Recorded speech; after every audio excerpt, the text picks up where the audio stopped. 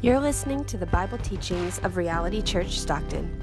For more info, please visit our website at realitystockton.com.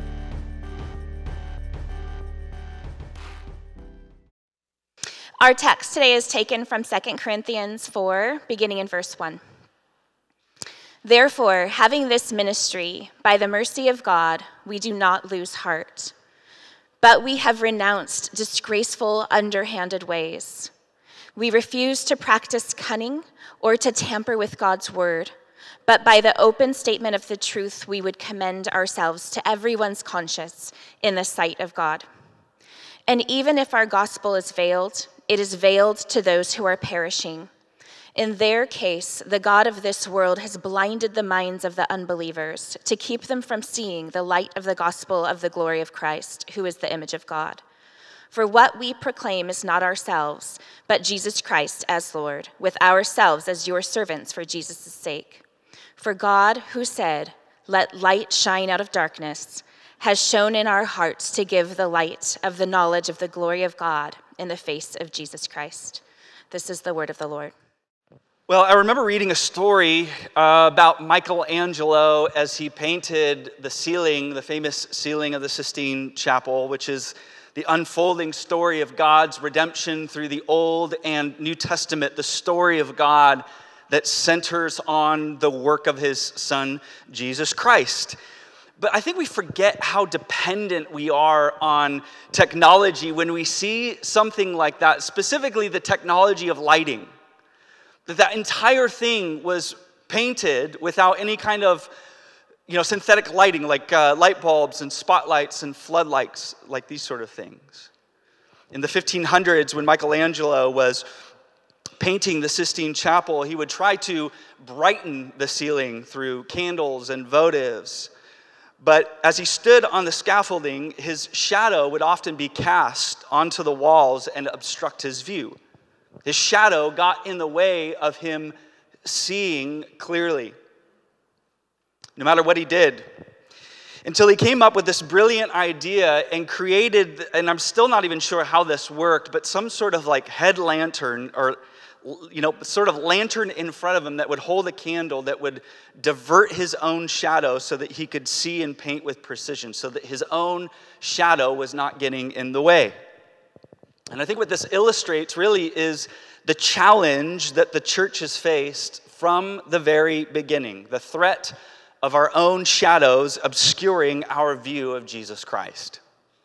We are continuing in our series on the solas, the 5 solas, the alone statements, which are Protestant declarations of Christian truth that sort of frames the life of faith and faithfulness. There are a lot of things that contend for ultimate. This is ultimate. No, this is ultimate. No, this is ultimate. But this brings things into perspective for us. And today we are highlighting the foundational truth of Solus Christus, Christ alone.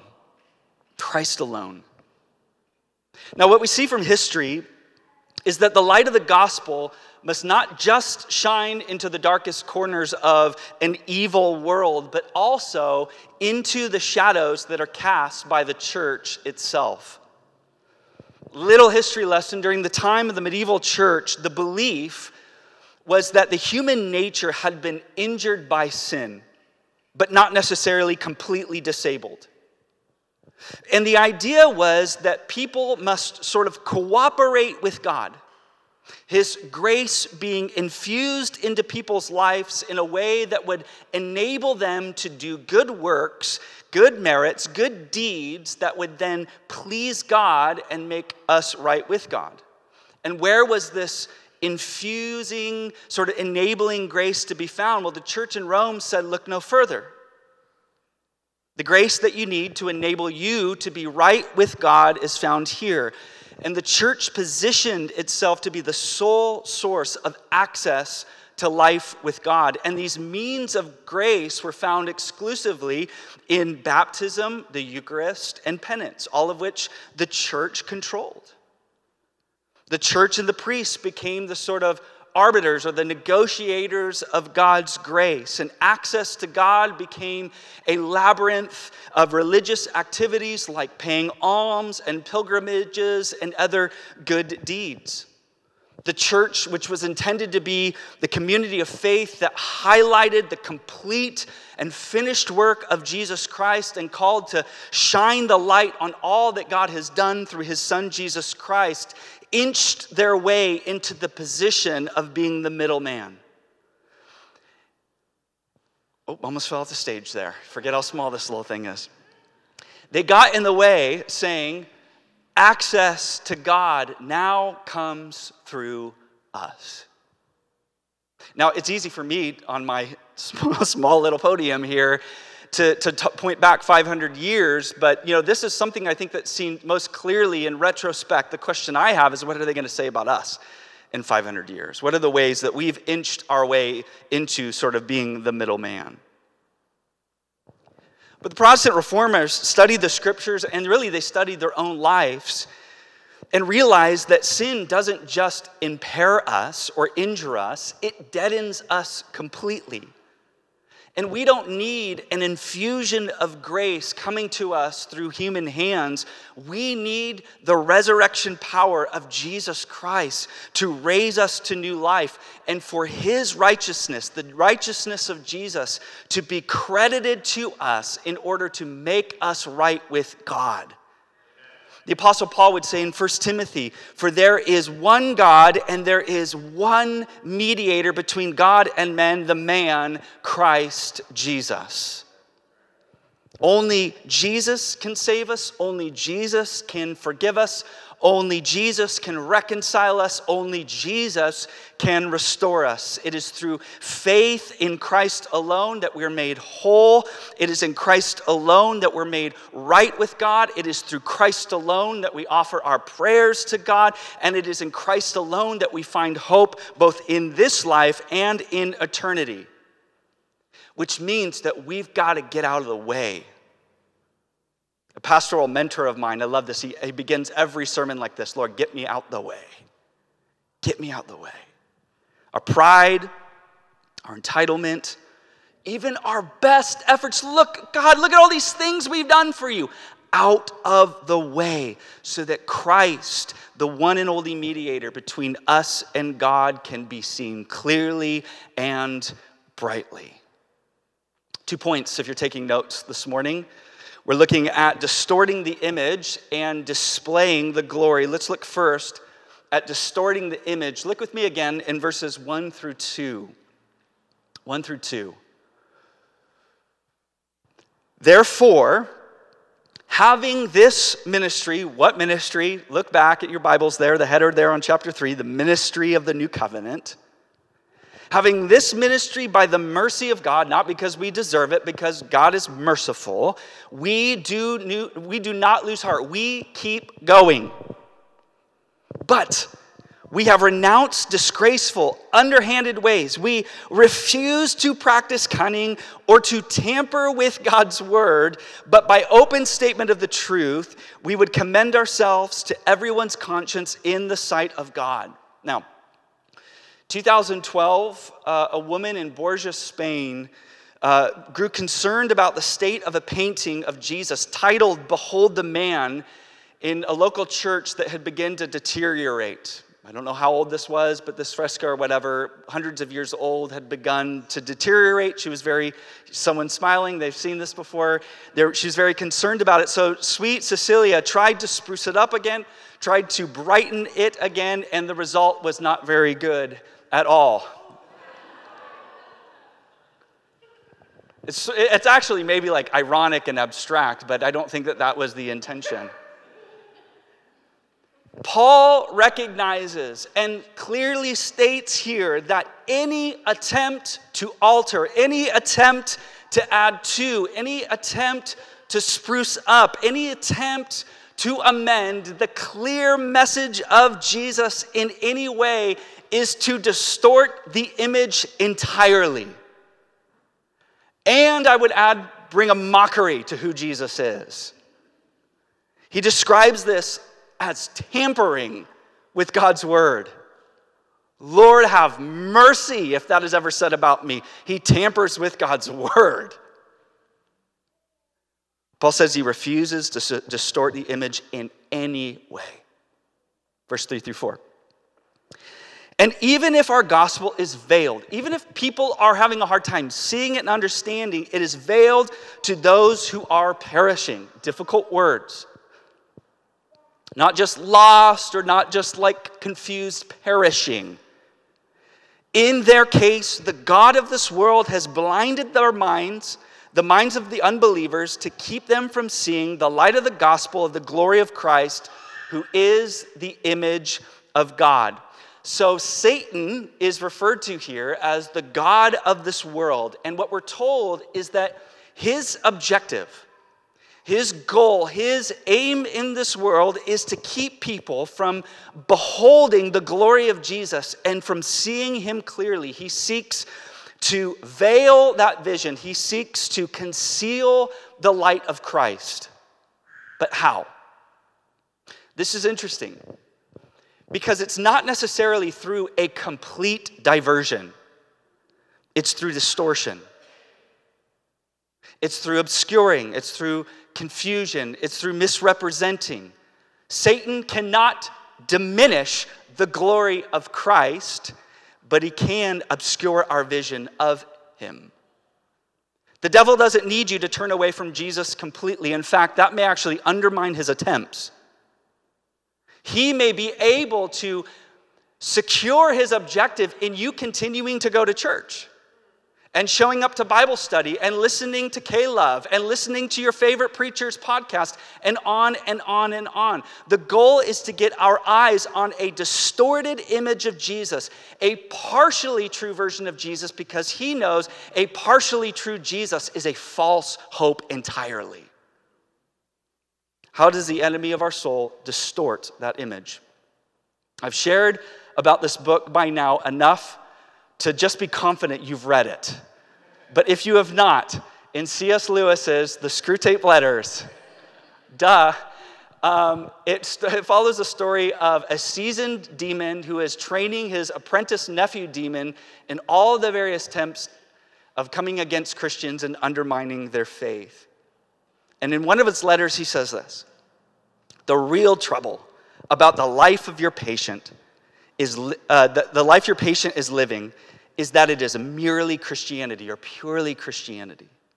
What we want, if men become Christians at all, is to keep them in a state of mind I call Christianity and. You know, Christianity and the crisis, Christianity and the new psychology, Christianity and the new order, Christianity and faith healing, Christianity and fill in the blank. The enemy knows what we forget, and it's to add anything at all to Christ is to subtract from him entirely. Anything added to Jesus subtracts from him entirely. Now, today, there are a number of things that we may add to this list: Christianity and my sexual identity, Christianity and my own individual expression, Christianity and nationalism. But here's the problem: Christianity and does not save. There is no hope in eternity found in Christianity and. And Satan is quite content to keep us in a state of Christianity and. Now, does this mean that pressing issues in our lives don't matter? No. It means that our salvation does not depend on these things. When Christ is all, when Christ is ultimate, when it is truly Solus Christus, Christ alone, then and only then are we in the position to then care for and address the many important issues that are in our lives and in our world. Now, another way of the image of Christ being distorted in our lives is by making Christian faith all about us. Verse 5, for what we proclaim is not what? Ourselves, but Christ, Jesus Christ as Lord, with ourselves as your servants for Jesus' sake. So, of all the things that we think of getting in the way of our relationship with God, all of the distractions, all of the things that eclipse the glory of God in our lives, I think the last thing that we think about is ourselves.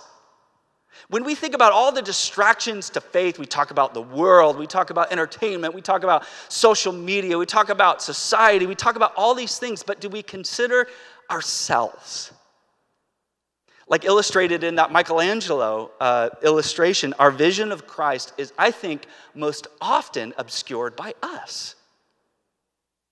Now, one way to describe the human condition is what theologians of the past called incurvatus in si. I promised last week no more Latin. I broke that promise, but I think I promised no more after this. But they called it incurvatus in si, which means we are helplessly curved in on ourselves.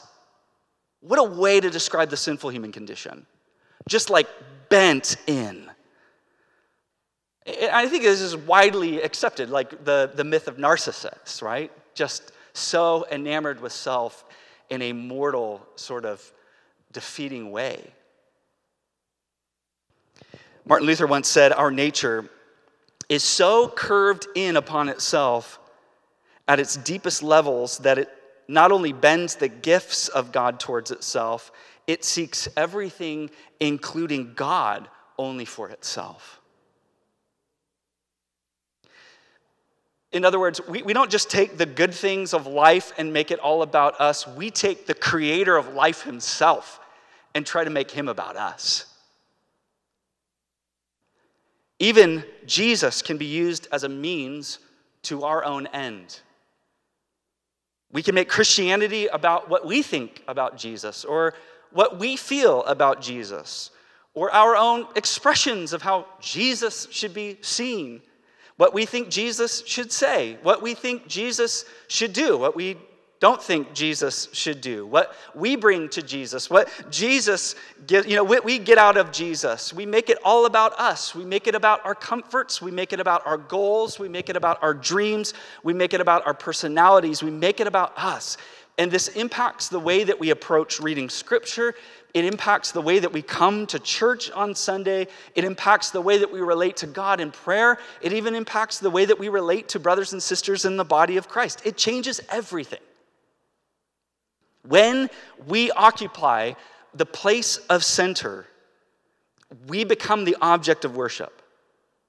It's no longer about glorying in Christ. It's about glorying in ourselves. And here's the devastating part. When it's all about us and we think God exists all for us, then we start expecting everyone else to follow suit. This is the arrangement. This is the deal, right? You're here for me. You're a prop in my center stage. And what happens in that unfortunate tailspin, or that incurvatus in si, what we end up doing is we forfeit our truest Christian identity. Or let me amend that statement. One of our true Christian identities, it's one that's spelled out in this passage: servants. Servants. We can't be servants when it's all about us. And maybe to reverse engineer things, if we are struggling to serve or we refuse to serve, chances are Christianity has become about us. We will never grow in our faith. We're never going to grow in love. We're never going to grow into the kinds of people that we want to be or that we were intended to be, so long as we're making Christian faith about us. But Paul presents here a wild idea. Jesus is Lord. Jesus is Lord. And what that means is that I am not Lord. He is primary. Guess what? I'm not. Christ is center. Guess what? I'm not. And this may be troubling or difficult, or maybe it even seems obvious, but this is really good news, because if it's about me and it's for me and it's all up to me, then I am my only hope. And I can only take me to the level to which I already am.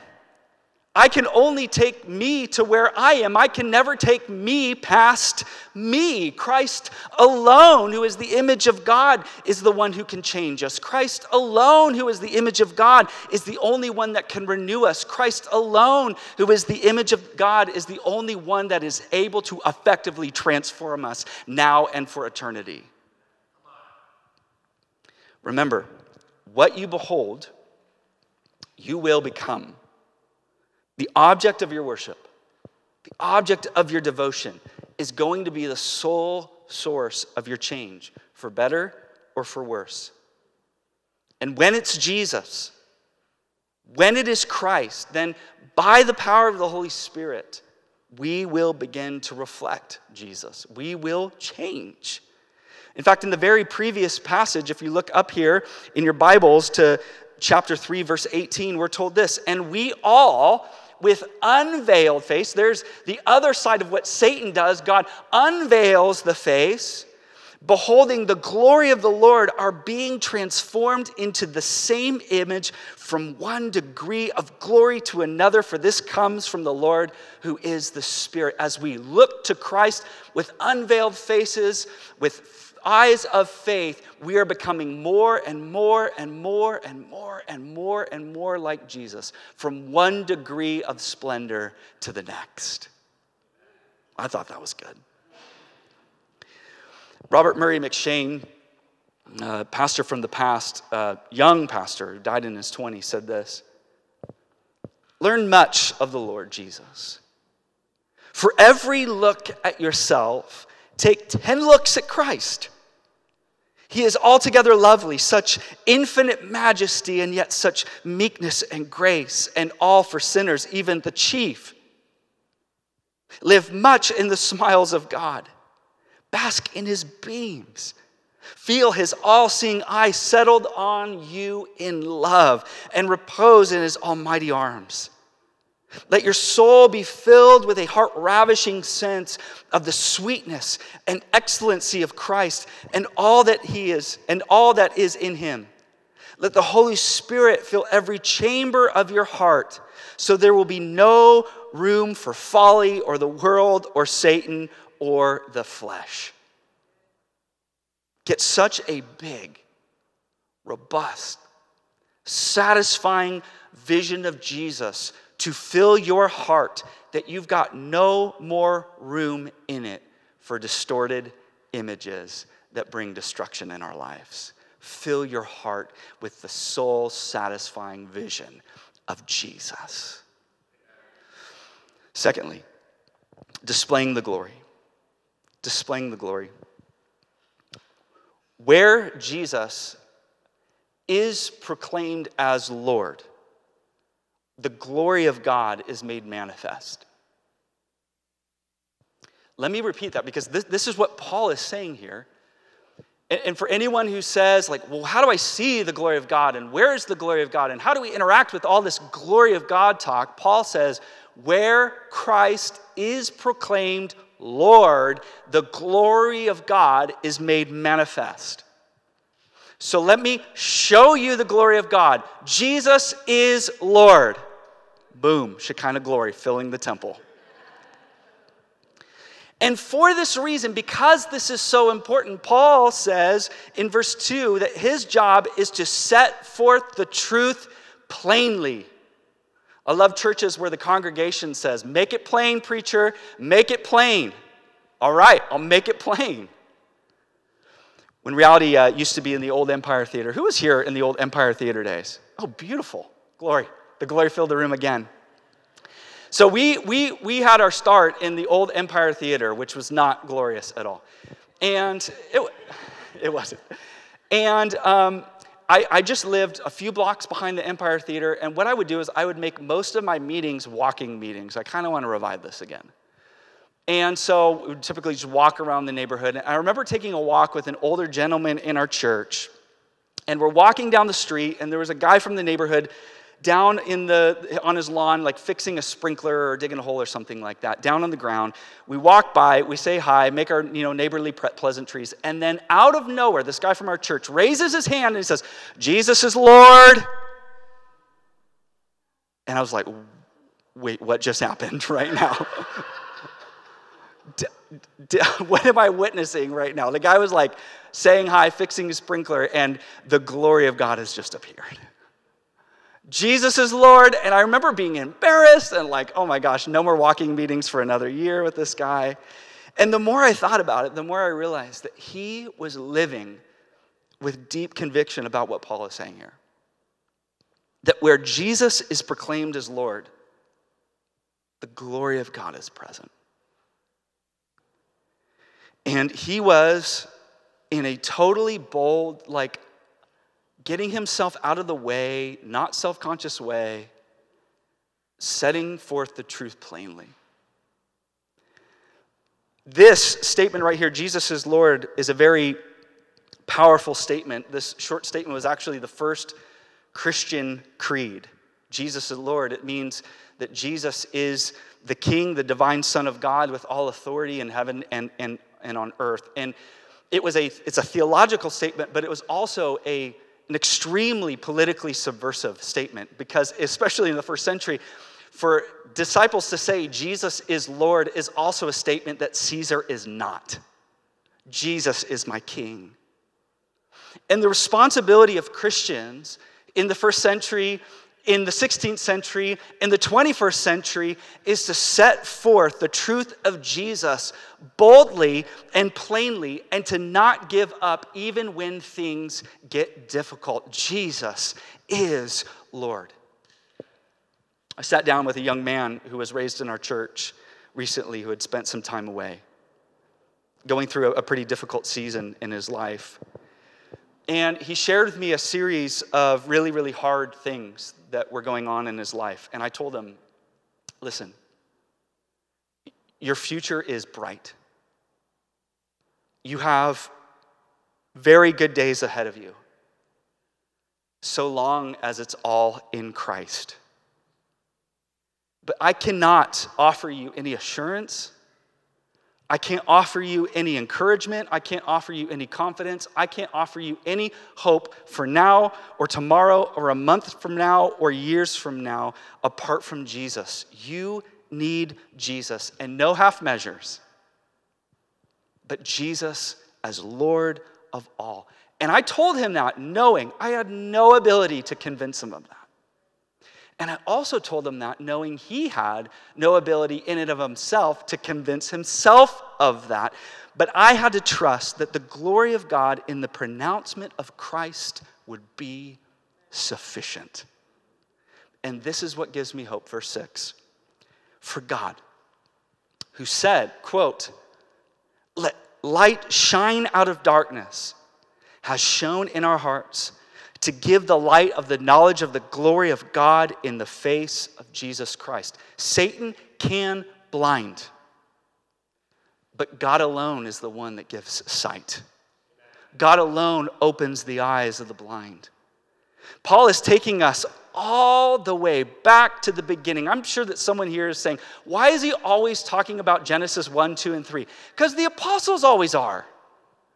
And he's taking us all the way back to the beginning, to the creation of time and space, where God himself said over a dark, void existence, let there be light, and there was light. And that same world-shaping, universe-creating voice has now spoken into our hearts through the message of Jesus. The glory of God that is in Christ now shines to the darkest corners of our hearts to bring light and life through the message of the gospel. And so I have a question for you today. What are those dark corners of your heart today that need light and hope? The circumstances, the fears, the insecurities, the wounds, the trauma, the sins, all of it. Those places that need the light of the gospel to shine on them today. What are those places? I just want to invite you, I'm just going to pause and give an awkward moment of silence for you actually to consider that and not skip over that. Holy Spirit, show us now, what are those areas? Maybe there are areas right now that we see and identify immediately. Maybe these are areas that we've repressed and have ignored and have forgotten about for years.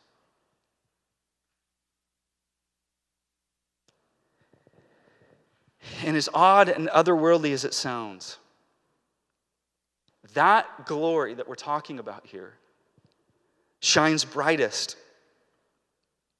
when we look at the cross of Christ. The very place where Christ set aside his glory and was plunged into our darkness, where he laid it all down, including his life, in order to redeem us from sin, to rescue us from that incurvatus sin sea, that condition that we all have of being helplessly curved in on ourselves, in order to draw us out of ourselves and out of our sin and into new life with him in his kingdom. I read a quote last week, and I'll read just a portion of it again today. Your real new self will not come as long as you're looking for it. It will come when you're looking for him. As we behold Jesus for who he is, then and only then we discover who we are, who we've been searching for our whole lives. Apart from Christ, I have nothing but myself. Apart from Christ, all I have is my sin, my heredity, the worst of my environment, only the help of a blind and perishing world. But in Christ, everything that is God's, every promise of God is now mine forever. What I want to do is I want to read just portions of Scripture and remind you of all that we have in this Christ and Christ alone. And then we'll go to the Lord's table and respond in worship. In Christ, I am blessed with every spiritual blessing, Ephesians 1. In Christ, I am a light to the world, Matthew 5:14. In Christ, I am a child of God, John 1:12. In Christ, I am a friend of God, John 15:15. In Christ, I am chosen and appointed to bear fruit, John 15:16. In Christ, I am declared righteous, Romans 5:1. In Christ, I am resurrected to new life, Romans 6:5. In Christ, I am no longer a slave to sin, Romans 6:6. In Christ, I am dead to sin and alive to God, Romans 6:11. In Christ, I am a slave of righteousness, Romans 6:17 through 18. In Christ, I am under no condemnation for my sin, Romans 8. In Christ, I am free from the law of sin and death, Romans 8:2. In Christ, I am a joint heir with him, sharing his inheritance, Romans 8:17. In Christ, I am the dwelling place of God, 1 Corinthians 6:19. In Christ, I am a member of his body, 1 Corinthians 12:27. In Christ, I am a new creation, 2 Corinthians 5:17. In Christ, I am reconciled to God, 2 Corinthians 5:18 through 19. In Christ, I am entrusted with a message of reconciliation, 2 Corinthians 5:19. In Christ, I am the righteousness of God, 2 Corinthians 5:21. In Christ, I am a saint, Ephesians 1:1. In Christ, I am holy and blameless, Ephesians 1:4. In Christ, I am adopted into the family of God, Ephesians 1:5 through 7. In Christ, I am sealed with the Holy Spirit, Ephesians 1:13. In Christ, I am spiritually alive, Ephesians 2:5. In Christ, I am seated with him in the heavenly realm, Ephesians 2:6. In Christ, I am God's workmanship made to do good works, Ephesians 2:10. In Christ, I am righteous and holy, Ephesians 4:24. In Christ, I am a citizen of heaven, Philippians 3:2. This is where you start cheering. In Christ, I am at peace, Philippians 4:7. In Christ, I am a citizen of the kingdom of God, Colossians 1:13. In Christ, I am forgiven of my sins, Colossians 1:14. In Christ, I am set free from the bondage of sin, Colossians 1:14. In Christ, I am chosen of God, holy and beloved, Colossians 3:12. In Christ, I am a child of light and not of darkness, 1 Thessalonians 5:5. In Christ, I am an heir to eternal life, Titus 3:7. In Christ, I am a holy partaker of the heavenly calling, Hebrews 3:1. In Christ, I am cleansed of sin, Hebrews 13:12. In Christ, I am a member of the royal priesthood, a holy nation, 1 Peter 2:9. In Christ, I'm an alien and a stranger to the world I live in, 1 Peter 2:11. In Christ, I am an enemy of the devil. And finally, in Christ, I am, two more. In Christ, I'm a participant participant in the divine nature, and in Christ, I am what I am by the grace of God.